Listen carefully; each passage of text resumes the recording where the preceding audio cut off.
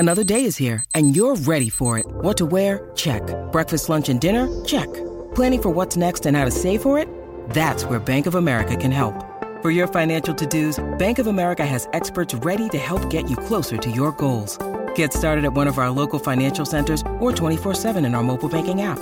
Find a location near you at bankofamerica.com/talktous. What would you like the power to do?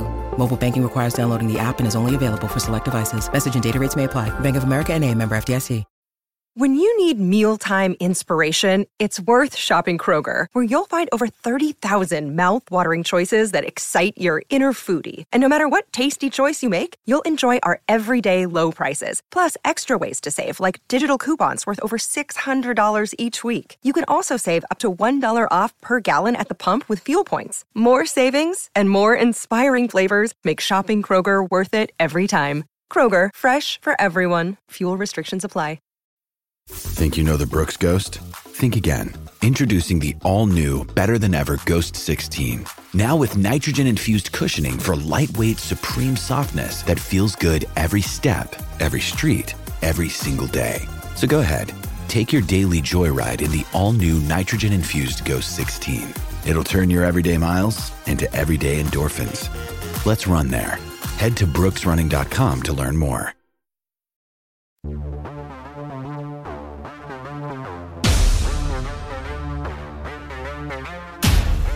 Leadership isn't for the faint of heart. It's dirty, dangerous, difficult, and disruptive. It will test everything about who you are. Unfortunately, as a leader, you're out front, which means you usually only get about 43 feet of good road built for those following behind you while you're running the race yourself. Welcome to the 43 Feet Podcast, where each week you'll hear from some of the greatest leaders we can find, both in F3 and beyond. If you're going to lead, you'll need to be ready for the difficult challenges, for what lies ahead in the unknown, for what's lurking in the next 43 feet.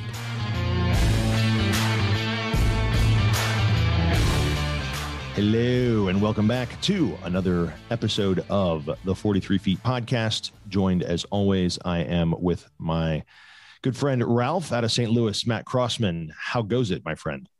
It's going great, man. Good to see you again. Good to see you, sir. And you, if I'm not mistaken, you just returned from an amazing trip out in the middle of nowhere. And I know it's a tough job that you and a tough life that you lead, isn't it, Ralph? I mean, you got paid to go fishing. Is that right?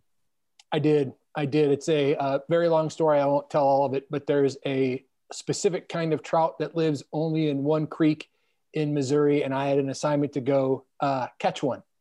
And so that's what I did. So that was my assignment this week. You know, for all those guys out there, they're like, I get sick of punching the clock and sitting in my cubicle. Ralph's like, I had to go catch this rare trout that never. Like, you know, it's too funny. You know, the reason I got into to tell a little bit of the story, you can actually take. Yeah. Now there's DNA technology that you can take a bucket of water out of a creek, and not even get any of the creatures actually in the bucket, just the bucket of water. And water creatures shed so much DNA that they can tell you basically every or almost every water animal that lives in that vicinity. And there's even a relationship between how much DNA will be in that bucket and how many fish are there. So that's kind of what I'm writing about. Well, see, it was cooler when you were just catching fish. Now you lost me. Sorry. So, no, but today on the podcast, we are joined also by one Mike Girsch. And if you are a fan of Major League Baseball, you may have some idea who this is. I, of course, being a fan of no sport and knowing nothing of any sport, I'm aware that there's like some where you wear shorts and some where you wear pants. There's some where it's a tiny ball and somewhere it's a large ball. But Mike Girsch is the general manager for the St. Louis Cardinals there in St. Louis. He also happens to be an F3 PAX, and his F3 name is Deep Dish, and we'll find out more about that in a moment. But welcome, Mike. Well, thank you. And we are a pants-wearing small ball sport. Very good. And is this one of the sports where there is some sort of hoop that you must pass the ball through? There are no hoops, although there are bases. There are bases, which is see, you're losing me. a home plate even. It's shaped Nope. like a house. You'd recognize it if you saw it. No hoop, no nothing. I got nothing for you. I've written a ton about the motorsports world. In the motorsports world, they call everything that doesn't have a car a stick and ball sport. And so baseball has both a stick and a ball. Even though it might not, it applies to all sports, but baseball in particular. So, and in NASCAR, they also refer to football as a stick and ball sport. Soccer, basketball, anything that doesn't have an engine is a stick and ball sport. Even though baseball really is the only one. Well, I mean, I guess you got lacrosse and a couple others, but golf. Largely baseball is the famous one with a stick, but that's it. Okay. You know what? What do I know? Yeah, not much. I think we've been over that.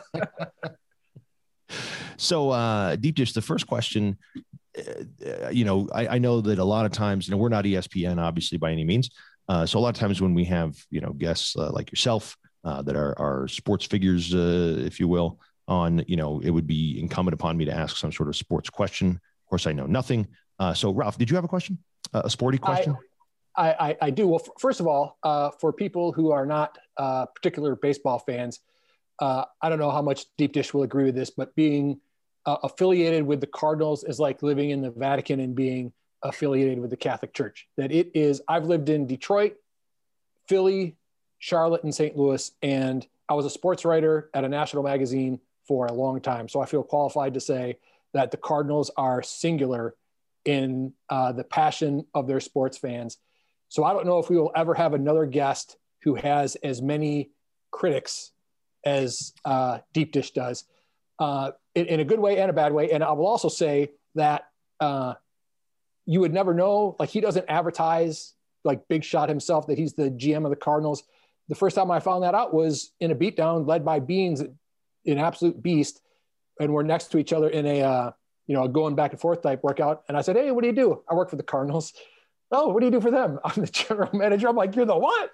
So anyway, the point of that all is that Deep Dish carries himself in such a way that he doesn't show off that he's the Cardinals. When in St. Louis, if you wanted to show off, the GM of the Cardinals would be like the number one job. That would be the way to do it.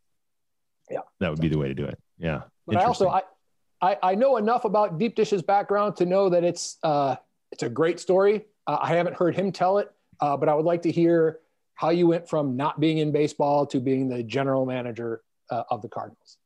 Okay. So first, let me say that Ralph is right. Baseball, the Cardinals in St. Louis is a unique, I think, experience. It's probably similar to the Packers in Green Bay. It's sort of the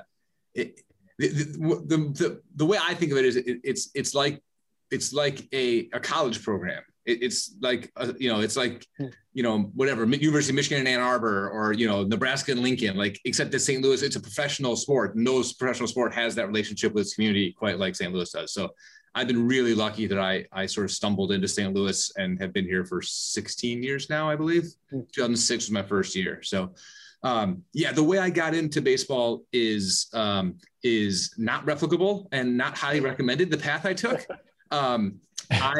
Go on. This sounds like my kind of deal. You have to know anything about sports to get in. I did not even play baseball in high school. I'm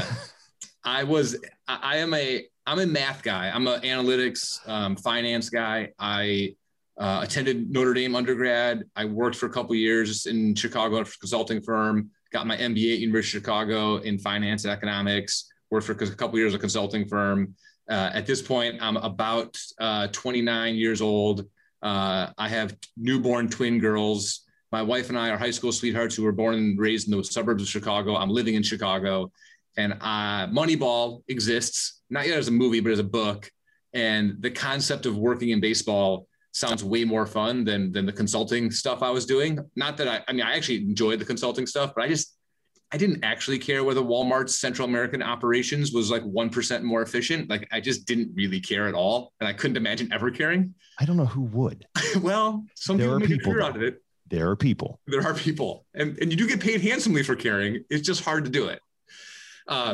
So anyway, I decided I wanted to be the GM of a baseball team someday. And shockingly, none of them were just calling me out of the blue. So I did a research project on my own, valuing Major League Baseball draft picks. So, you draft a player in Major League Baseball, unlike the NBA and NFL, you can draft high school, junior college, or college guys. You can draft hitters or pitchers, and you can do analysis and figure out that, at least at the time, drafting high school pitchers was insane. Like 18-year-old kids who throw 98 don't keep throwing 98. They get hurt and they don't make it, and they've never failed in their life. So it's the first time they failed. They never lived away from home. There's just all these additional risks you're taking that just don't make sense. And I did this whole financial analysis that sort of quantified that. And I spanned baseball. I didn't know anyone in baseball. So, like, for example, John Mozeliak is our president of baseball operations. So I emailed john.mozeliak, mozeliak.john, jmozeliak@cardinals.com. Real email. Like, you just made stuff up. Yeah, I had a Hotmail account. I'd hit send, and 8 of the 9 emails would bounce back to me, and the one that didn't bounce back, I knew had gotten somewhere, and so I'd make a note of which one had gotten through. And like, you were living in St. Louis at this time? No, I'm born and raised in Chicago, living in Chicago. That's right. You said Chicago. Yeah. That's right. I'm sorry. I forgot. Go ahead. Living up in Chicago, and so I won't go through every single detail, but I end up I spanned baseball. I got responses from a handful of people. Most of them were, thanks, don't call us, we'll call you. A couple of them were, thanks, this is interesting, would love to have a conversation about it. One of them was with Mo, who was the assistant GM of the Cardinals at the time. I ended up talking to Mo. I actually, through a longer story, ended up having tickets to Game 6 of the NLCS in 2005 in St. Louis, where I would have a chance to meet Mo, and the GM of the Cardinals at the time was Walt Jocketty, and another guy who I knew through a connection, Jeff Luhnow, who ended up going to the Astros and has a whole other story with him. And the only reason that game took place is because Albert Pujols hit a walk-off home run off Brad Lidge in Houston the previous game, which allowed Game 6 to happen, which allowed me to come meet these guys. 2 weeks later, they posted a job that I interviewed for. I got an entry-level job in baseball operations. My first job, 2 things about my first job. One is, if the iPhone had been invented, I would not have needed to exist. My main job was for people to call me and ask for directions to high school stadiums, to check the weather forecast, to make reservations for rental cars, like process expense reports. Like, that's the stuff that I was kind of doing. You were Siri. Yeah, I was exactly. Yeah. I was Siri. Yeah. And then that was my main job. On the side, I was doing I was analytics and economic analysis and doing stuff I actually loved doing, but this was sort of the job that existed at the time. And the second thing is, I took a huge pay cut. I had an MBA, was working for a good consulting company, doing well, and this was an entry-level job. So I took a huge pay cut. I took my wife and my 2 twin daughters who were 18 months old. We had just found out my wife was pregnant with our 3rd daughter. We both had grown up in Chicago. All of our grandparents, all the grandparents were in Chicago, all siblings, and we moved to St. Louis. And that's the part I highly recommend. If you're going to go for it when you're younger and more single than I was, because it was a lot easier then. Children. Yeah. Yeah. It's a less your overhead is killing you. Yeah. So I came in 2006. The Cardinals won the World Series in 2006. I felt like a wedding crasher. Up until a year before, I had been a Cub fan, and I got a job here, and now I'm celebrating World Series victory and getting a ring, and it feels very odd. I ended up working more in the analytics department eventually, work up to assistant GM and GM. We win another World Series in 2011, where I actually felt like I had contributed, and that was an amazing experience. We had a parade, the whole 9 yards. I mean, as much as I helped Walmart, they never threw a parade for our little consulting group. So that was a pretty different thing. But yeah, and I have been blessed to have only worked in St. Louis. So I haven't had to, move around. We've been successful ever since I got here, not because of me, but because of a whole bunch of other people doing a lot of good work. As Ralph said, it's incredible, environment to work in terms of support and the community and everything else. It's a great place to raise your family. It's just a lot of things broke my way along the way after taking sort of the leap of faith at the beginning. So. Well, that's our show. That guy's nuts. Yeah. Why'd you? But to refresh your memory, it all started with, I didn't even play high school baseball. Yeah, that's what I was just going to ask. So you didn't play high school, but and I'm assuming maybe you played some high school sport, or? Yeah, I played football. Okay, so you're a football guy, and where in your brain was it like, I want to be the general manager of a baseball team? Okay, first of all, Ralph told me the story of when he, sidled up next to you there and was like, oh, what do you do? Oh, I've worked for the Cardinals. Oh, I'm the general manager. I would have been like, oh, okay. I don't even know what that means. Right. And I'm not even being stupid when I say it. Like, I really don't, I have no idea. I had no idea that was how, I was like, oh, he's the guy, like the guy. Well, yeah, here we got. No, hold on. Let me finish. Okay. Right. So I have no idea. I don't even know that there's such a thing as a general manager of a baseball team. So what on earth possessed you? So I would say that this all started when I was probably, like a teenager and started playing fantasy sports. And baseball is by far the easiest sport to analyze from a data perspective, right? Like it's a pitcher versus a hitter, right? There's other people on the field, but like you can kind of boil it down to a hitter versus a pitcher. So even back in the 90s, you had good data to like analyze and make predictions and evaluate players. And I started reading a lot of the sabermetric sort of stuff about baseball. If I got teenage daughters now, right? I got a teenage son too. If they wanted to get into sports, I'd be like, well, it's kind of picked over. Like we've studied the hell out of like the hitter pitcher matchup, right? Like go try to figure out how to evaluate like the left guard in an NFL game where there's 22 players running in circles and you don't know anyone's responsibility. Like that would be a cool challenge if you were sort of starting now. But when I was starting, like the idea of evaluating like offensive linemen was like, how would you even begin to like the concept, right? But baseball was an area where doing analytics was entirely possible. And so through fantasy sports, and then, like everyone else, I dreamed of being the Cubs shortstop. And then eventually I realized I wasn't even going to be my high school freshman team's shortstop. So maybe I should reassess my dreams and realize that I'm more of an Excel guy than an actual on the field guy. I have a question that I have to ask before I forget. You mentioned the Brad Lidge, Albert Pujols home run, which Dark Helmet in 2005, that was probably maybe the most famous at bat of the whole season. Certainly in St. Louis, it's an iconic home run. And you talked about pitchers versus hitters matchups. That's not one that's supposed to end the way that it did. So I find it interesting that you're possibly the entire arc of the rest of your life happens because what would have been predicted to happen didn't happen. Albert Pujols hit the ball to the absolute freaking moon. I was in St. Louis at the time. I remember that home run, watching it, sitting down and going, I can't believe that just happened. Because he didn't just hit it. I mean, he hit it to the moon. And so I'm wondering, just as, a numbers guy whose career is based on predictive outcomes, yours is based on one that didn't happen.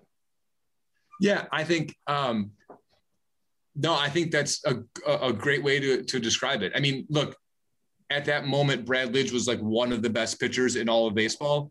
Albert was pretty clearly the best hitter in all of baseball. It's sort of what led up to that. If I remember right, there was like a hit batsman and like a flare single that like found a hole that put men on base so that he could. Oh yeah, of course. No, yeah, you remember that. Dark Helmet remembers. Yeah. But like the thing that I think I'm very analytical, but I think the more analytical you are in some ways, the more aware you are of how much luck plays into like life. I mean, all the work we do is like counting cards at blackjack, right? It's like you're a 51-49 advantage, right? You're like, we aren't setting it. If there's something so obvious that it's like 95-5, like people figure that out. Just you don't need a laptop to figure that out, right? Like even I could figure that out is what you're saying. Yeah. I didn't want to say it out loud, but yes, that's exactly what I was thinking. But no, I mean, it's all about finding small percentages and small opportunities. And, whether a ball falls in play for a hit or gets caught, whether an umpire decides that borderline pitch is a ball or a strike, like entire careers, parades, like celebrations, a lot depends on those things. And, ideally there's enough, repetition, enough, you play enough hands to take advantage of being a little bit better than the other guy, but it doesn't always work out that way. Well, if you don't mind, I'm going to shift the conversation to something that I have any idea what the hell you're talking about. And ask you, well, let me ask you this first though, is deep dish, is that just because it's Chicago? Yeah. Chicago connection. Yep. How weak is that? Here's this guy who's lived this impossible, amazing life. And we're like, oh, deep dish. I'm pretty sure at my first beatdown, I don't know that I told people what I did for a living. I mean, the guy, Ringer is the guy who got me there. Ringer knew what I did. But I'm not sure I walked in the middle and was like, hey guys, I'm the GM of the car. I probably wasn't GM at the time anyway. I was probably assistant GM or whatever, but I probably just said I can say based on experience, I wasn't there, but I know that you didn't do that. I don't even have to ask. Yeah, no. And I can respect that you wouldn't do something like that, but still, it's just funny to me that's the best we got. It is. We do go for, I think someone mentioned like Bartman. If you say you're a Cub fan, you're automatically nicknamed Bartman. There's like 80 Bartmans across there are. It's such a layup. It's sort of, but you got to try, guys. You got to try. Let me throw one other thing in there. Yeah, go ahead. Deep dish is the rare and maybe only PAX I've seen out in the real world in a non-F3 environment. Earlier in my career, I was in the Baseball Writers Association of America. I covered baseball for a long time. A couple of years ago, the Cardinals were in the playoffs, and the Washington Post asked me to cover one of the games. And this was pre-COVID, so we're all standing around like a bunch of sheep waiting to get into the clubhouse after the game. And here comes Deep Dish. And I had been wondering if I would see him down there. And he's walking towards me, and I'm thinking to myself, don't call him Deep Dish. Don't call him Deep Dish. And then what do I say? Hey, Deep Dish. And everyone's looking to be like, who the hell are you talking to? I think I responded, hey, Ralph. So it was all right. Yeah. Oh, there you go. Yeah, good. That's funny. Yeah. Call him Mr. Gersh. Mr. Gersh. Deep Dish. Yeah. The programming is strong. There's no question. So now for an uninitiated guy like myself who just, and truly doesn't really know, like, you have to, I would think, as the general manager, I don't know exactly what the general manager duties are in terms of kind of a day-to-day, but I imagine you have a fair amount of player interaction. Is that a fair statement? Yeah, probably less than you might think, but definitely so. Yeah, definitely a fair amount. And so I guess, I got to imagine you're balancing impossible egos, and a lot of other things in terms of their external lives and the way they want to live their lives and all this kind of stuff that you probably got to try and figure out how to wrangle. So I guess, what do you do? How do you keep some of that under control? Well, yeah. So, or is that your job even? Well, so in some ways that is like, so, all right. In baseball, we have the major league team, and then we have a whole bunch of minor league teams, right? So we have like hundreds of players around, and most every player goes through several years of the minor leagues, which typically involve like 12-hour bus rides between like cities that you wouldn't intentionally go visit, except if you had family there, to another. I mean, you're not we going will from name none in case some of you live in them. Right. I'm not naming them, but you know what I mean? You're not going from like New York to Boston, you're right. Going from like, small towns, to, medium-sized city to medium-sized city. And, right. and you're riding buses, and you're sleeping overnight in the bus. And so our sport, I think, has the path to Major League Baseball generally eliminates like some of the ridiculous egos along the way. Like, because when you're riding in the bus for 12 hours and eating peanut butter jelly sandwiches for 14 consecutive days on a road trip or whatever, like, even if you were a first round pick and got real money, like you just get dumped in with all the other guys. I mean, it's just like, it's sort of like a part of the culture that I think, it dampens it a little bit. It's a little different than other sports where, like as a 16-year-old, you're the number one basketball player in the country. And then you go play 1 year at Kentucky, and then you've never had, like, you establish yourself and it never stops. Right. It's just, that's not how our sport really works. So it's a little different that way. Yeah. And I would say baseball being based on failure probably contributes to that too. That's fair. Like, yeah, the best fail a lot. Yeah. Say that again, Ralph. It's a cliche, but if you succeed as a batter 3 times out of 10, you have a chance to go to the Hall of Fame. You fail 70% of the time, you succeed 30% of the time, and you're, over the course of your career, if you maintain that, you're going to be an all-time great. So the sport humbles you in the sense that, at least as an offensive player, you can't really afford to get cocky because you're going to fail 7 times out of 10. Huh. That's not, that look on your face makes me wonder if you grew up in America. I mean, that's not very insightful. Everybody else in the world knows that. I did grow up in America, sort of. No, I mean, I knew, I guess I did. And the idiot look on my face, partially just my face, was largely, because I knew that like 30%, because I use that joke all the time when somebody does something and they screw something up, and I'm like, hey, look, you did it 3 out of 10 times. That's Hall of Fame. Like you're good to go. Like, so I know that, right? But I just, the way that you just said it though, just now, I don't know that I had really put it together in the sense that that it's a game based on failure. This is a different way of saying it. So analytics guy, is that accurate?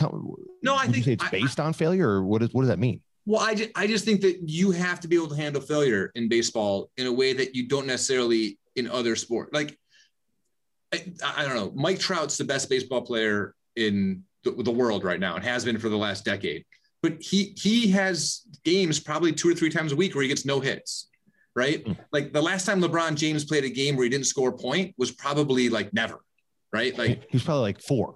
Yeah, even then he probably dominated, right? Like it's just a different sort of sport especially for hitters. Like if you're not supposed to dominate, and it's also a different sport in that one of the things about the way our sport structure is, like, you don't get to have your best player come up at the most important moment, right? In the fourth quarter of the NBA Finals, you are absolutely sure LeBron's bringing the ball up court, and he might not take the shot, but he's going to make this. The whole thing's going to happen. Right. It's going to happen because of him. Yeah. And if Mike Trout just made the last out of the 8th inning, he will not bat in the 9th inning, no matter what you do, unless you get 9 guys up to the plate. Because right? It's just not his rotation. Right. It's just not his turn. Right. And so, like, same thing in the NFL, right? Like, Patrick Mahomes is taking the snap and he's not going to hand it off late in the game. Like, he's going to make something happen. The game's in his hands. And in some ways, that's what makes those sports incredibly exciting, because the best of the best are going to like decide the sport at the end. And in other ways, ours is like, it's exciting in a different way, because it's like, all right, we got to make something out of the bottom of our lineup. Like, these are the guys that we don't want to hit. That's why they're batting 8th and 9th. All right, let's go. That's the line. So we need it. Like, we got to get something going here. What has your analytics? This is a baseball question. People argue all the time. Are players actually clutch? And then if you go across the long history of their career, often their averages level out, that there really is no evidence that a guy's better with, either runners in scoring position or, late and close. You're nodding. You've dug into that. What have you found? Yeah. So there are people make clutch hits, right? People have clutch performances, right? David Freese, like, almost single-handedly won us a World Series in 2011, right? Like, that factually happened. Whether or not players have a skill such that they can rise to the occasion in pressure moments, that's really hard to find. One of my kind of working theory on it is, in order to make it to the major league level, you have to be able to perform under pressure. Because in high school, there were scouts behind home plate watching everything you did. In college, there were scouts watching everything you did. At some point, you were playing for a state championship or a playoff or a conference title or whatever. Then you go to the minor leagues and you spend 3 or 4 years trying to work your way up. Like, there's pressure everywhere along the way. I suspect that if, the 3 of us went out to play baseball with some major leaguers, relative to our maybe baseline skill, we would crumble under pressure, because we've never actually done this under pressure. But when you get to the big league level, if you can't succeed under pressure, how did you make it this far? You must have fooled a lot of people, right? The other thing that I like to point out whenever someone says this guy's clutch, I'm always like, why doesn't he pretend that every at bat is important? Right? If you can be good in these 10%, why don't you? Can we trick him into thinking all of them are important? Because instead of saying he's clutch, you're sort of saying, and he's a slacker the rest of the time. Yeah. But no one would ever phrase it that way, right? But it's sort of like, you can't. That's just 2 sides of the same coin. So we generally believe, given enough at bats, given enough hands of cards, that the percentages are going to sort of work out to what you would expect. You throw enough darts. You'll hit the dartboard in the right spots. Eventually it all evens out. Yeah. Okay. Fair. Ralph, you look like you had one more. Yeah, I do. The Moneyball era, is this big explosion of analytics based. And then, the old time scouts would say, yeah, but there's also a person wearing that uniform.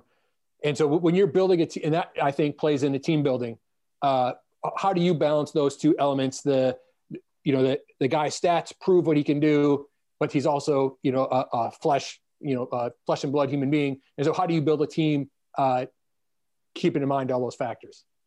Yeah. So I think there's at different points we acquire players in different ways, right? So when we draft kids out of high school or out of college, we spend a lot of time trying to get to know the player, because there's a long path from where they are today to where they need to be in order to put on a major league uniform, right? So a lot of them, again, have never failed in their life, at least at this activity, because if they weren't the best of their town, neighborhood, conference, whatever, they would, those are the guys we're talking about. So trying to understand how they'll deal with failure, how they'll take criticism, where they believe that they can get better, or where they believe like, no, I'm ready, like as I am, like just so, understanding how they interact with their teammates, all that stuff's really important. It's a big part of what we do when we try to when we bring guys into through the amateur world. When you make moves at the major league side, it's a little different, because instead of going through third persons, instead of talking to the high school coach or the mom or dad and trying to estimate what this guy's going to be like over the next 5 or 10 years, like major league players know each other, right? Like they've been on each other's teams. You can get pretty good information from either your coaching staff or your players about, what is this guy like? Would he be a good fit here? And it's a sort of a different environment and a different sort of question you're trying to answer. But I mean, the biggest thing that I've learned, or that there's a difference between we use the term makeup. Makeup is how you describe baseball players, right? Does he have good makeup or not? Does he have his work ethic, his approach, how he gets along with players? That's the term that we use. It's nothing to do with mascara or anything like that. Dark helmet. What's his Maybelline rating? But what you would look for to marry your daughter might not necessarily be the same thing you'd look for in a first round draft pick, right? Like you need people who are sort of put a little more emphasis on their sport, their ability to hit a round ball with a round bat than any rational person should put on that. Not through a hoop. But you need them to be obsessed with it in a way that might not be the ideal level of obsession for other parts of their life, right? You want people who will work their rear end off to succeed. And so it's something that over time you realize that, what you're looking for is sort of varies based on where they are in their career, how far away from the big leagues they are, how close they are to being on your roster versus how much they're going to change because they're 18-year-old kids. And Lord knows that I expect my 16-year-old daughters to change a lot between now and when they're 25 or whatever. So I expect all the guys we draft to be the same way. So, but it is a challenge for sure. So, you're tasked with at least in part, right, putting these teams together and finding the right guys at the right times and training them up. And you mentioned that there's sort of this, I guess, an element of more humility across the board because of whether that's because of failure, or whether that's just because it is baked in. You will pay your dues. There is no, you don't rocket to the top and you're just instantly in there. You will go through this process. That is the process, period, end of story. And so I guess, can you speak at all to the idea that, because I'm trying to translate it into terms that would make sense for me, right? Guy who doesn't, I'm joking about the hoop thing, but doesn't know sports and isn't going to play Major League Baseball, isn't going to work for a major league, baseball or, sports team of any kind. But when I'm thinking of how do I put a team together, and how do I construct that sort of thing, I guess, what are some of the, other than you mentioned obsession, with baseball, I get that makes sense. But what are some of those characteristics that you're looking for from these guys that you're saying, okay, we need to have some of this, we need to have some of that? How do you build that team and keep it humble and keep it, that way? Yeah. So I'm going to answer this two different ways. One is, I think one of the things that you want on a professional sports team is a good mix of, veterans and young guys, of guys who have had success and guys who are learning how to have success. I think it's hard to repeat as a champion in I think all sports, because you do have a small letdown. Like you've reached the summit, and then, you know, a few months later, like you start back up again, and you're like, I mean, we just did it, right? Like, we had the parade and everything, and now we got to have spring training again, like already, sort of. So I think it's good to have some, you know, if you're a highly successful team, it's good to have some guys who haven't been there yet, because they're like, hey, like, I know you guys did it last year, but I wasn't part of it. Let's go. And if you're a team that's still building, you want some guys who've gotten there who can say, like, trust me, it's worth it. Like, put in the work, you know, like, especially in a year like this, like you can't leave the hotel room because of protocols. You can't, you know, last year everybody was locked down during the playoffs. Like I know this sucks to put up with, but trust me, you know, it's worth it in the long run. So there's some of that goes in. But to your more general question about, like, sort of how does all this relate to, you know, outside of putting together a baseball team, you know, we spend way more time than the average person would guess doing, like, budgets and HR stuff. And right, like we have an amateur scouting department with 20 scouts, give or take, running around the country scouting, and they need a scouting director who runs that department, and he needs an assistant. And then we got all these guys in the field. We have all these minor league teams, each of which has a manager and a hitting coach and a pitching coach and a trainer and a strength and conditioning coach. And we have roving pitching instructors and roving hitting instructors. And we have a whole development program that's going on. And we have a farm director who kind of runs all that. We have an international department that's doing all the same stuff down in the Dominican Republic and scouting Venezuela and Colombia. And so we have a whole analytics department. So there's a lot.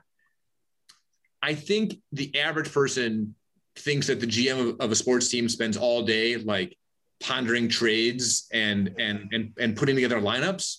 And really, like, a lot of that is the manager. Our manager runs the major league team. He decides who's pitching tomorrow and you know, who's batting third, right? Like, we delegate, right? We delegate that to him.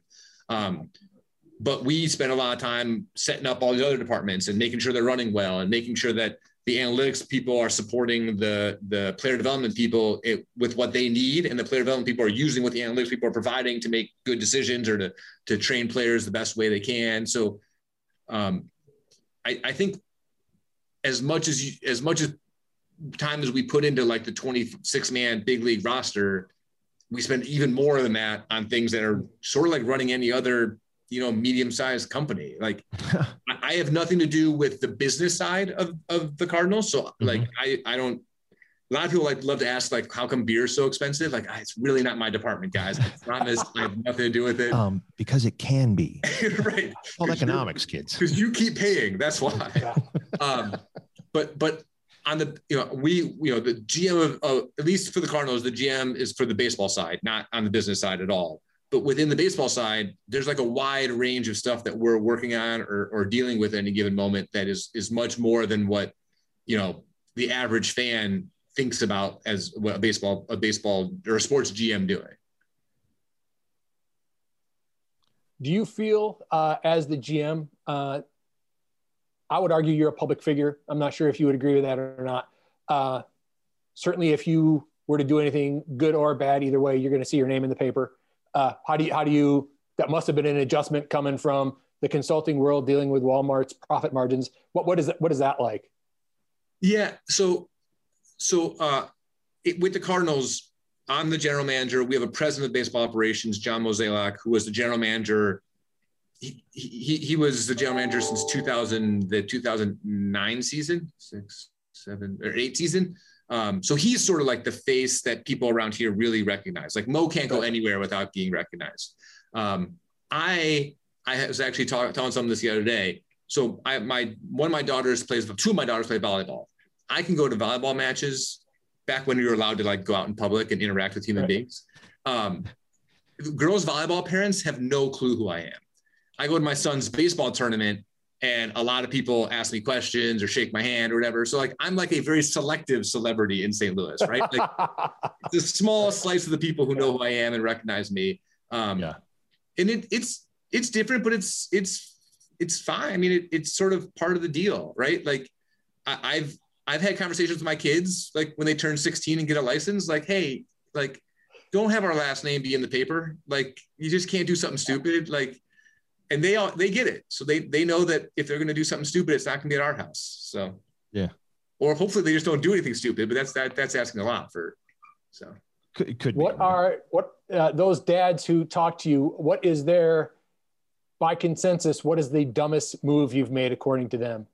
So the funny thing is that if you go on Twitter or, talk radio or whatever. You mean where everyone knows everything? Right. Everyone knows everything except for Mo and I. We're the dumbest people in St. Louis when it comes to evaluating baseball players. I have never in all the times I've interacted with someone, I've never had an awkward conversation. Like no one. Wow. Now maybe it's because I'm not like at bars late at night, right? Like, if you're gonna be an idiot in front of your 12-year-old son by picking a fight with the GM of the Cardinals, that's kind of weird, right? But yeah. But even like when we've had bad, tough years or made decisions that kind of blew up on us, and people are super tough about it until they're face to face with you, either individually or if you do like like we do stuff with season ticket holder, like Q&As and things like that. And they ask respectful questions and you give them respectful answers. It's very rare you have someone who really their Twitter personality actually makes into real life. Yeah. I was going to say I've heard that before where people are like, yeah, no, everybody's, a genius and everybody's a bad mother, on Twitter. And then when you actually talk to them, like it's, they're just normal folks and have regular questions.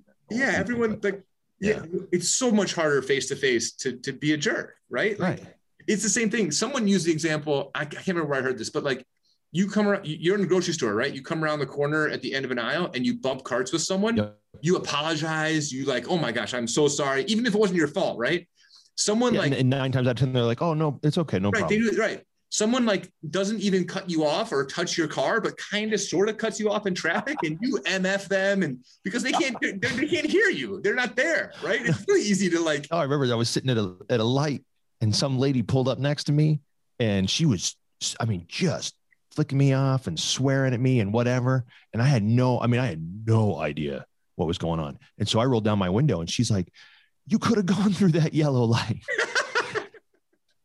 And I was like, I am so sorry. Like, well, first of all, I rolled down and she looks at me and she was like, what's your problem? And I was like, I clearly did a thing and I apologize. Help me, it's anyway. But, first, I'll apologize. Second, what was the thing I'm apologizing for? Right. Exactly. Well, it's, I have 3 girls and a wife, right? Default is, why don't I go ahead and apologize before we get started into what this discussion is? Probably my fault. Let's just start there, right? So, Mike, you mentioned your son plays baseball. Did you push that? No, not really. Okay. He's come to a lot of things. He gets to come to spring training. He's gotten to do some cool stuff. Like, I think, like, what I do for a living pushed it, but I didn't personally push it because it wasn't like you're a Gersh, you're gonna play baseball. I can't stress enough. I did not make my high school team. Like when my son was in like 4th grade or someone and like got a hit in like a game where like maybe it was like even younger, where like no one was getting hits and people are like, oh, takes after dad. And I'm like, until he's sitting at second base with a spreadsheet, like solving, optimizing the lineup, he doesn't take after his dad. My wife was a Division III athlete. She's the athletic one in the family. Like, if he's after anyone, I hope it's her. That's hilarious. What did she play? She played volleyball. Oh, okay. That's hilarious. Yeah. I can see him now at second base and he's like, he waves in the coach and he's like, bring him the laptop, and he's like, hold on. I got your probability to get in the third here. Let me show you what we should be doing here. Yeah. Yeah. And you already probably said this and I apologize if I missed it, but you've been doing this job now for how long? So I joined the Cardinals in 2006. Okay. But I, progressed from there. But you've been doing this general manager job, for like 3 years now, I think. Okay. 3 or 4. And so does last year count? I don't know. Is last year a season? Was that a real thing? You can't ask me that. I don't know. We played like 60 games. No, it counts. But did you still do stuff? Yeah. Okay. Sure. I mean, they didn't like fire you for a year.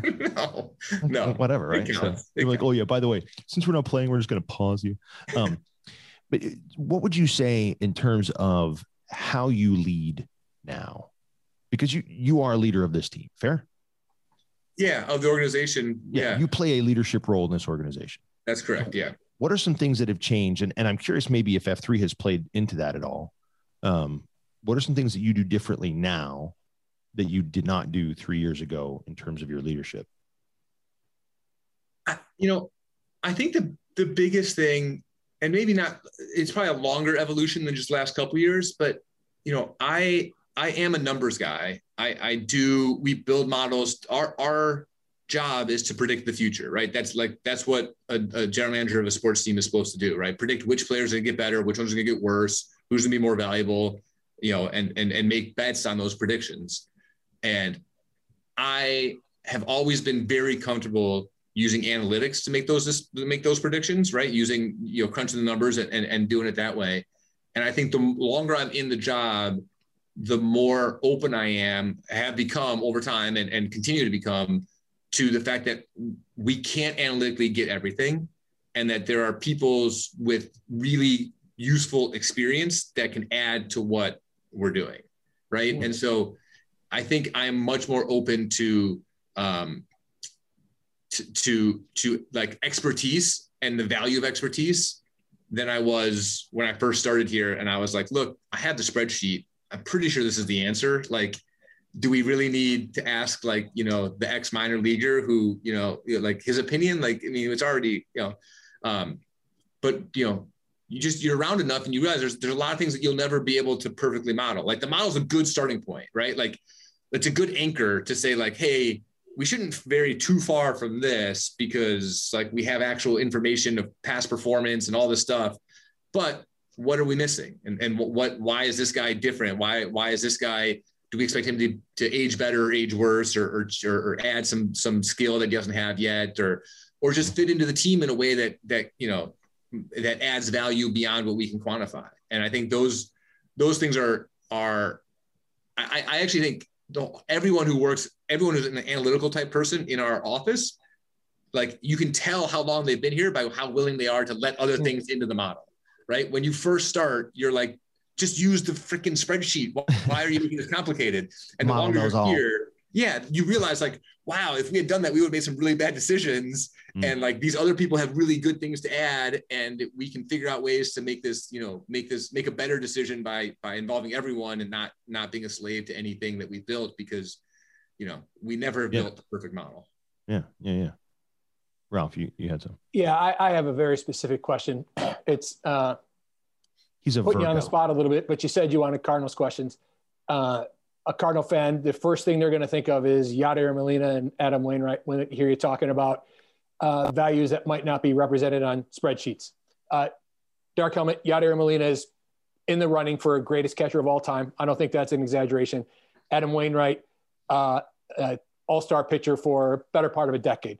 They are both near the ends of their careers. I think Deep Dish has probably been wrestling with, how do you manage this? Because it's not just, I'm getting to the question, it's not just baseball. Those guys are icons in the community, and thus in a fan's position, our opinion, would deserve to be treated differently.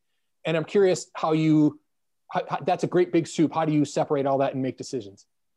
Yeah. So there's definitely, there's a few things that those guys provide that you can't, that we don't quantify. I'm not saying you can't quantify, because I've sort of made a living on having people tell me you can't quantify something and then showing them that I can at least attempt to quantify it in a way that, just give me a little time here. Hold on. I'll get you a number. But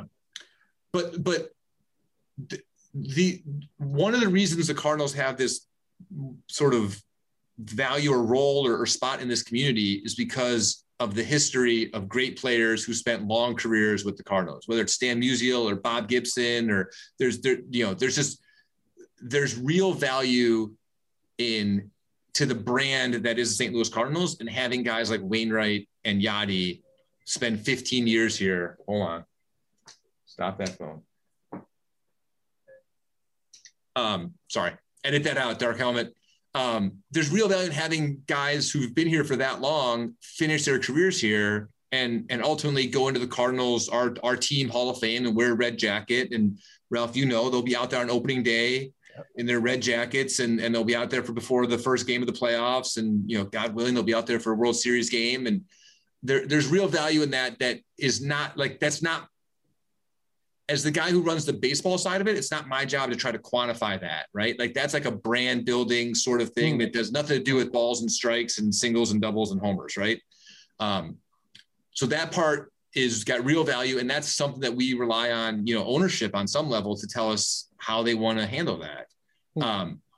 The second thing that those guys provide is in the clubhouse, how they keep the culture, whatever the culture of the Cardinals is, and defining that's really hard. And I can't put my finger on it. And I'm not sure it's that different than other teams, but whatever that culture is, having guys who've been around for 15 years and have won a couple World Series and have been to, a dozen all-star games between them, like having players watch how they act, having players listen to them talk to the media and listen to them interact with each other sets a culture that we want to keep. And the culture of a group is, it's fleeting enough that we are always scared that we'll screw it up. Right. And one way to not screw it up is to keep the guys that we know are like, have been soaking in that culture for 15 years and let them spread it out. And both Yadi and Waino want to be mentors to young players. They want to work with people. They want to, leave the Cardinals better than they found them. Right. And so that has real value, and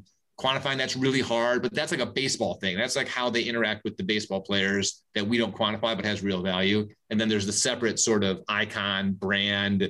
Like we still sell, I'm pretty sure we sell more Yadi jerseys than any other jersey every year, which is amazing because he's been playing since 2004. Like who doesn't have a Yadi jersey at this point? Like, I don't understand who's still buying them, but it's amazing.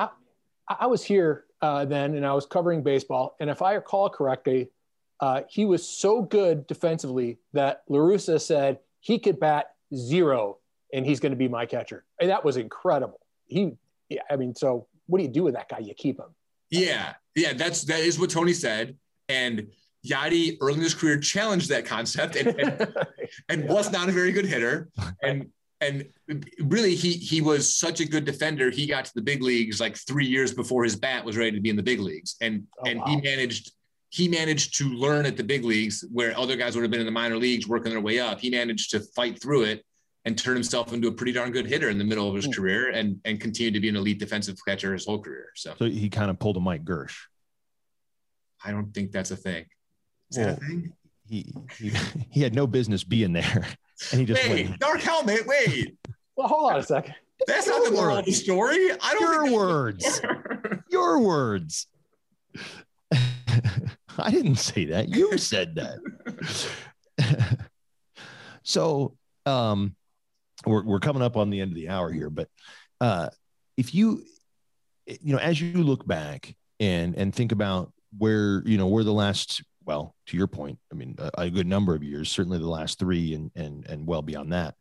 But kind of look forward for me, and not in a baseball sense, and not because we don't all love baseball.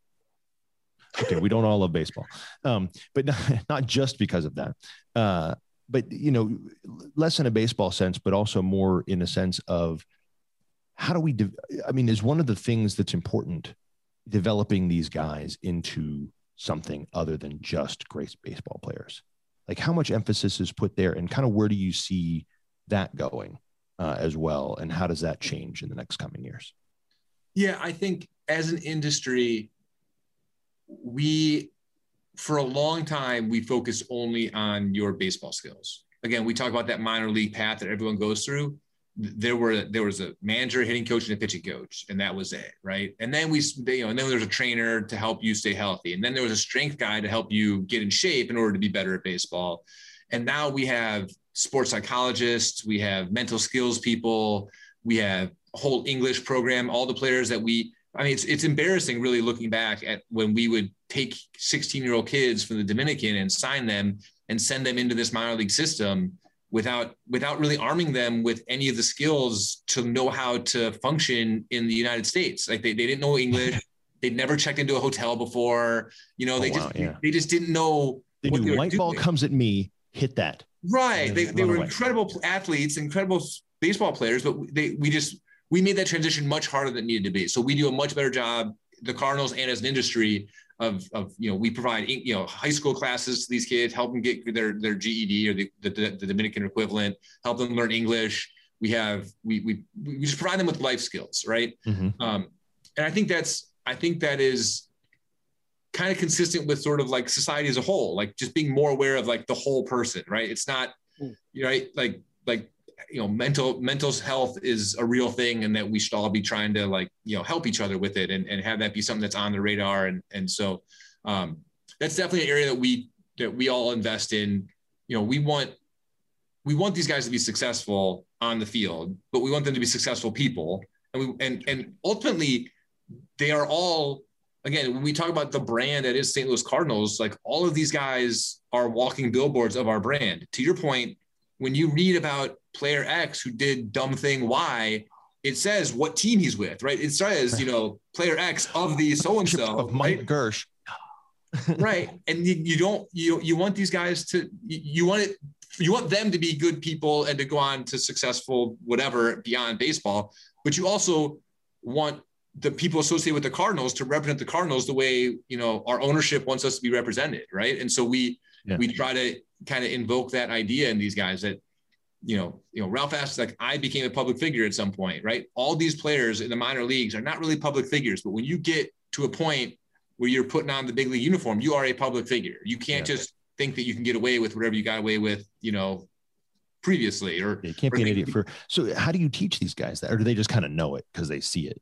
I mean, a lot of it is, is work, do workshops. It's the sort of same thing you would do at any other business. Okay. You sit them down for some workshop and they, like half pay attention and just want it to be over with. And like, it's mandatory attendance and, but you try to show them the consequences of their decisions, right? In general, we're dealing, like Waino and Yadi are in their late 30s. They're like mature adult decision makers. But like when you're talking to guys in their early 20s, you try to show them examples of athletes who made bad decisions and what happened to them. Examples of athletes who did dumb things on Twitter and what happened to them, right? You just try to like show them like, look, everything you do is under a microscope in a way it wasn't, X number of years ago before, whenever you were in high school or college or wherever you were, where you were more obscure, you're not going to be obscure anymore. And so you got to pay attention to like what you're doing and think it through. And you hope that the players take each other under their wings because, I'm not on every road trip and I'm certainly not invited to the post-game dinner, with the players, right? Like that they're doing their own thing. So you hope that they help each other out and keep each other on the straight and narrow. Interesting. I'm sure Ralph is going to have another question. I got one more though. And that is that, and this may have to get cut as well, because it's an idiot question, but it's a sport. I don't know. It's sport. I hope people are like, cut. You've been cutting questions. Wait, hey. I'd rather not say. So I watched this movie, Concussion, right? And obviously it doesn't apply here, it's not full contact or anything like that. Right. But, I see kind of the idea that, we sort of, and this is where I was kind of wondering about that whole, like, you got to find a kid obsessed with baseball or whatever. Like, is it kind of a use them up, wear them out, sort of mentality sometimes in the sport, that we just sort of like, hey man, I don't really care past, the day you retire, you're on your own, best of luck. We don't really care what you became as long as you won games. Is is that true around the major league as well? So it's a challenge because the more you get to know players, it's really hard to think of them as anything but humans, because you get to be around them and they are just normal guys, especially our sport. I was on our first road trip. The hotel we stayed at, an NBA team was also staying there. And when baseball players walk through the lobby, they're like between 5'10" and 6'4", and they're like in shape, but like they look like people that might walk by. Yeah. When the NBA team walks by, that is an NBA team. There's no like confusion as to what's going on here. Like it's like one 7-footer after another, right? So, our guys. I don't know where I was going with that, actually. Now that I think about it, it is when you analytically, when we value players, when we try to figure out how we're going to compare this player to that player in a trade or which guy to sign, we are very focused on the rules under which Major League Baseball plays, right? Like, how much is your salary in each year of your career? When do you reach free agency? Like, those things are That's the rule book by which we all play. The more you get to know players, the more challenging it is to think of them without thinking about, you know, he just had a kid. He just had a kid. His wife's pregnant. You know, like his mom's sick. You know, whatever. Like, and we're about to trade him from, you know, somewhere where his wife and the new baby are to like whatever. Like, you know, you're aware of these things, and you want to treat them like people. You want to do what's right for people to the extent you can. So it does become a little bit of a, you know, like a little bit of a battle between, you know, are we purely here to optimize the most likely path to the most wins for the St. Louis Cardinals organization, or do we want to like be human beings and try to like do what's right by people whenever we can, and where is that line? I don't think we are in the same boat at all as terms of like the whole concussion thing is like life threatening, right? Like, yeah, I mean, like it's a different level. No, it's like a different, that's like a different sort of challenge. But look, I'm sure you don't know this, Dark Helmet, but the way our baseball like set up early in a guy's career, we basically can pay him whatever we want. Then there's a period where their salaries start to go up. Then they reach free agency and they get paid kind of whatever the market will bear, right? But the first few years of their career, we can pay them whatever we want. There are players that, you know, you're like, well, he's cheap right now, so just pitch him. Like if we were paying him a lot of money, we might be a little bit more careful, but like someone's got to finish the game today, right? Like we're down 12-2. We need to get out of this. Someone's got to pitch the last 2 innings, and we're not going to use that guy that's really valuable. We're going to use something, right? And so I don't know if that's like morally and ethically the best like decision we've ever made, but like sure, someone's got to finish the game today, and like the rational thing is not to use the really valuable guy or the really expensive guy. It's to use like the guy who's, you know, we're okay and I was kind of taking that risk. So. Yeah, and I was kind of thinking of it in terms too of just like, you know, we just kind of we scrape them for all they're worth and then we spit them out and we don't care. But it sounds like it's a different mentality, a different feel than that. Yeah, I don't think our sport is. Yeah, it's not as physically demanding in a way that some of the other ones are, where like you're literally like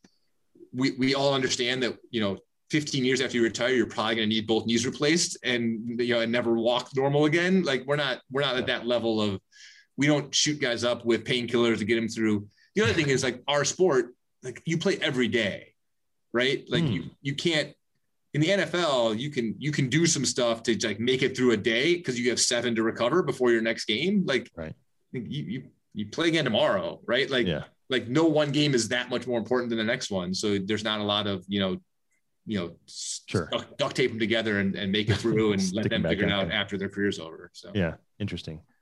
All right, Ralph, ask the last question. Oh, I've been wanting to ask the whole time. It will be a completely off subject. Yes, his hair is natural. His hair is spectacular. When it gets sweaty, it goes like down to the middle of his back. He's got spectacular hair. And I will also say I was at his VQ and he brought a dry erase board, and it was at the Huck. That's what the only AO I think we had at the time. He had us running up and down the stairs forever. Then we got up to the stairs. He'd have something written on the dry erase board that he stole from his daughter. Okay, this is a total baseball question. It's got nothing to do with leadership. I got to interrupt, Rob. I stole the dry erase board from my daughter, not the workout. The workout was mine. Gotcha, fair. Yes. I understood that, but yes. So it's a total baseball nerd question. 2-part question. It's the bottom of the ninth. There are 2 outs. You get to choose one pitcher to face the best hitter, one active pitcher to face the best active batter. Who are you going to pick? The best pitcher in baseball right now is probably DeGrom. I think Jacob DeGrom, he has somehow in his early 30s added velocity every year and has already won, I think 3 Cy Youngs, maybe it's 2. Maybe it's 2 in a row. But I think he is probably the best pitcher in baseball at the moment. And the best hitter in baseball might be Juan Soto, who is like 22 years old. We just faced him for 3 days. Every ball he hit was 150 miles an hour line drive somewhere. And I'm really glad we're not in the NL East because we don't have to face him for as often as they do. I have an Albert question for you. I know he's been gone for a long time, but of all the athletes I've ever covered, he was the best combination I've ever seen of natural talent and just ferocious determination, that obsession that you were talking about hitting a round ball with a round bat. He had the best combination of natural ability to do that and ferocious attention to trying to get better at it. I don't know if he's the best you've ever seen, but talk about those two, that combination that he had. Yeah, I agree. Like he had that combination of those two things plus incredible instincts. Like he was a guy who was not fast but could steal a base, and he just had a sense for like what was going on around him in a way that is, I think people tend to say it's just like a natural thing, but I think it's just because he was obsessed with the sport. He paid attention every moment of every game he was ever on the field. He paid attention to what other people were doing, what the managers were doing, how they were thinking, and he was able to just react to that in ways that were sort of off the charts. I was talking to someone recently about Albert, and I brought up the fact that I grew up in Chicago in the 90s with season tickets to the Chicago Bulls and watched Jordan win 6 titles in 8 years. And I like to think he just took the other 2 years off to go play baseball for a little while. Otherwise they would have won 8 in a row, but my buddy from Houston disagrees with me. But that I think is another sort of example of a guy who was incredibly talented, ridiculous drive, and just had an ability to put that together. I mean, I think there are other players who are very talented and very driven, but there's like the third, like the instincts, the sense of what's going on, the rising to the occasion, like all those little things that sort of add up to making someone go from being a superstar to like a legend, right? Like a true like legend of sports. And I spent 10 years watching Jordan, which was amazing. Was not involved, obviously didn't work there or anything, but watched a lot of games, went to a lot of games, and then came to St. Louis and watched Albert right through his prime. My first 6 years, Albert, I think, finished in the top 3 in MVP voting all 6 years or whatever before he left. And he was amazing. Well, I understood none of that. So I got to tell you, though, it seems like there's a ton that can be learned. And not just from, obviously not just from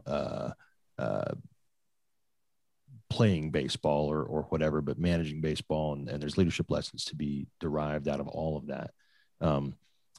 So if you pointed to one thing that F3 has done that has changed your mind about something or the way that you think about something, what kind of final thought might you leave us with there? So I'm trying to think. There's, one thing that there's little things that F3 does that I think create a culture in a way that I don't know that I appreciate until you sort of step back and look at things from a distance and think about it. But little things like giving everyone a nickname is a ridiculous, seemingly pointless exercise we go through that brings people together and adds like a little something to the culture of the organization, right? Having all of the silly lexicon that means that when the new guy comes, he has no idea what's going on and just does whatever the person next to him does because he has no clue what Merkins are or why we can't just name like a sit up or whatever. But like all of those things, which, it's a challenge because I think in some ways it makes being a new guy more difficult than it needs to be, but it makes being part of the group much more meaningful than it otherwise would be, right? Because you are part of a culture. And I think that is something that I've thought about. We have people around here. We have an ex-big leaguer who's our scouting director who gives everyone nicknames. And he's now an F3 guy. He goes by Loogie. He's come to some workouts, and I was talking to him one day in the office. I'm like, you do the exact same thing. You give everyone nicknames, and it's just because in the clubhouse everyone gets a nickname, right? No one calls anyone by their actual hospital name in baseball or in sports in general, right? And it's just sort of part of building that culture. And I think there's little things like that F3 has sort of reiterated to me can be helpful, not just in a clubhouse or not just, at a beatdown, but just like in an office, like having like CSOPs, right? They're by definition utterly pointless. And yet we do them because they add something that is sort of hard to put your finger on, but does add something. And so I think about how to translate some of that stuff into, not so much into like the clubhouse side of it, but like the front office side, like to the guys that, the group in the office, and how we can make people feel like they're part of something. One of the beautiful things about working in baseball is that you get to go to games, right? You get to see the team play. You get to, go to spring training, like all these cool things that are part of working in baseball. And we haven't been able to do a lot of that for the last 18 months because of COVID. Like no one could come to games last year. No one got to go to spring training this year. And so how do we create like that fun culture and like some of those cultural benefits of being around a baseball team when we can't deliver some of the things that, we literally had new people that have worked for us for almost 2 years now and have gone to one baseball game, which is just not what they thought they were signing up for. Right. So how do we make it fun? Unless they were an analytics guy, and then they didn't. But even those people like wanted to work. I mean, like those guys still like to go. They like to go with their laptops so they can look things up the whole game like I do, but they like to go. But it's just, I think that's something that F3 has really made me much more aware of, is that there's a lot of choices you can make that affect the culture that can make it so it's a fun place to work and people want to be here. Yeah, no, that's awesome. Mike Girsch, the general manager for the St. Louis Cardinals, F3's deep dish, because we are lame, and he came out of Chicago, and that was the best we could come up with on that fateful morning in the gloom. Thank you so much for being with us, brother. Thanks, man. It was a pleasure. Thanks, Ralph. Yeah, good to see you, man.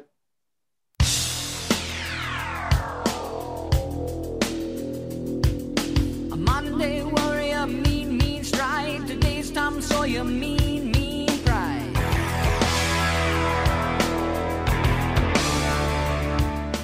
Thanks for listening to the 43 Feet podcast. If you like what you heard on the show, or if it's helped you in some way, we'd ask you to rate us, write a review, and share us with your friends and networks. It really does help others to find us. If you have questions, comments, or concerns, write us at questions@43feetpodcast.com or tweet us @43feetpodcast. The climb we're on to create virtuous leaders isn't going to be easy, but we'll get there, 43 feet at a time.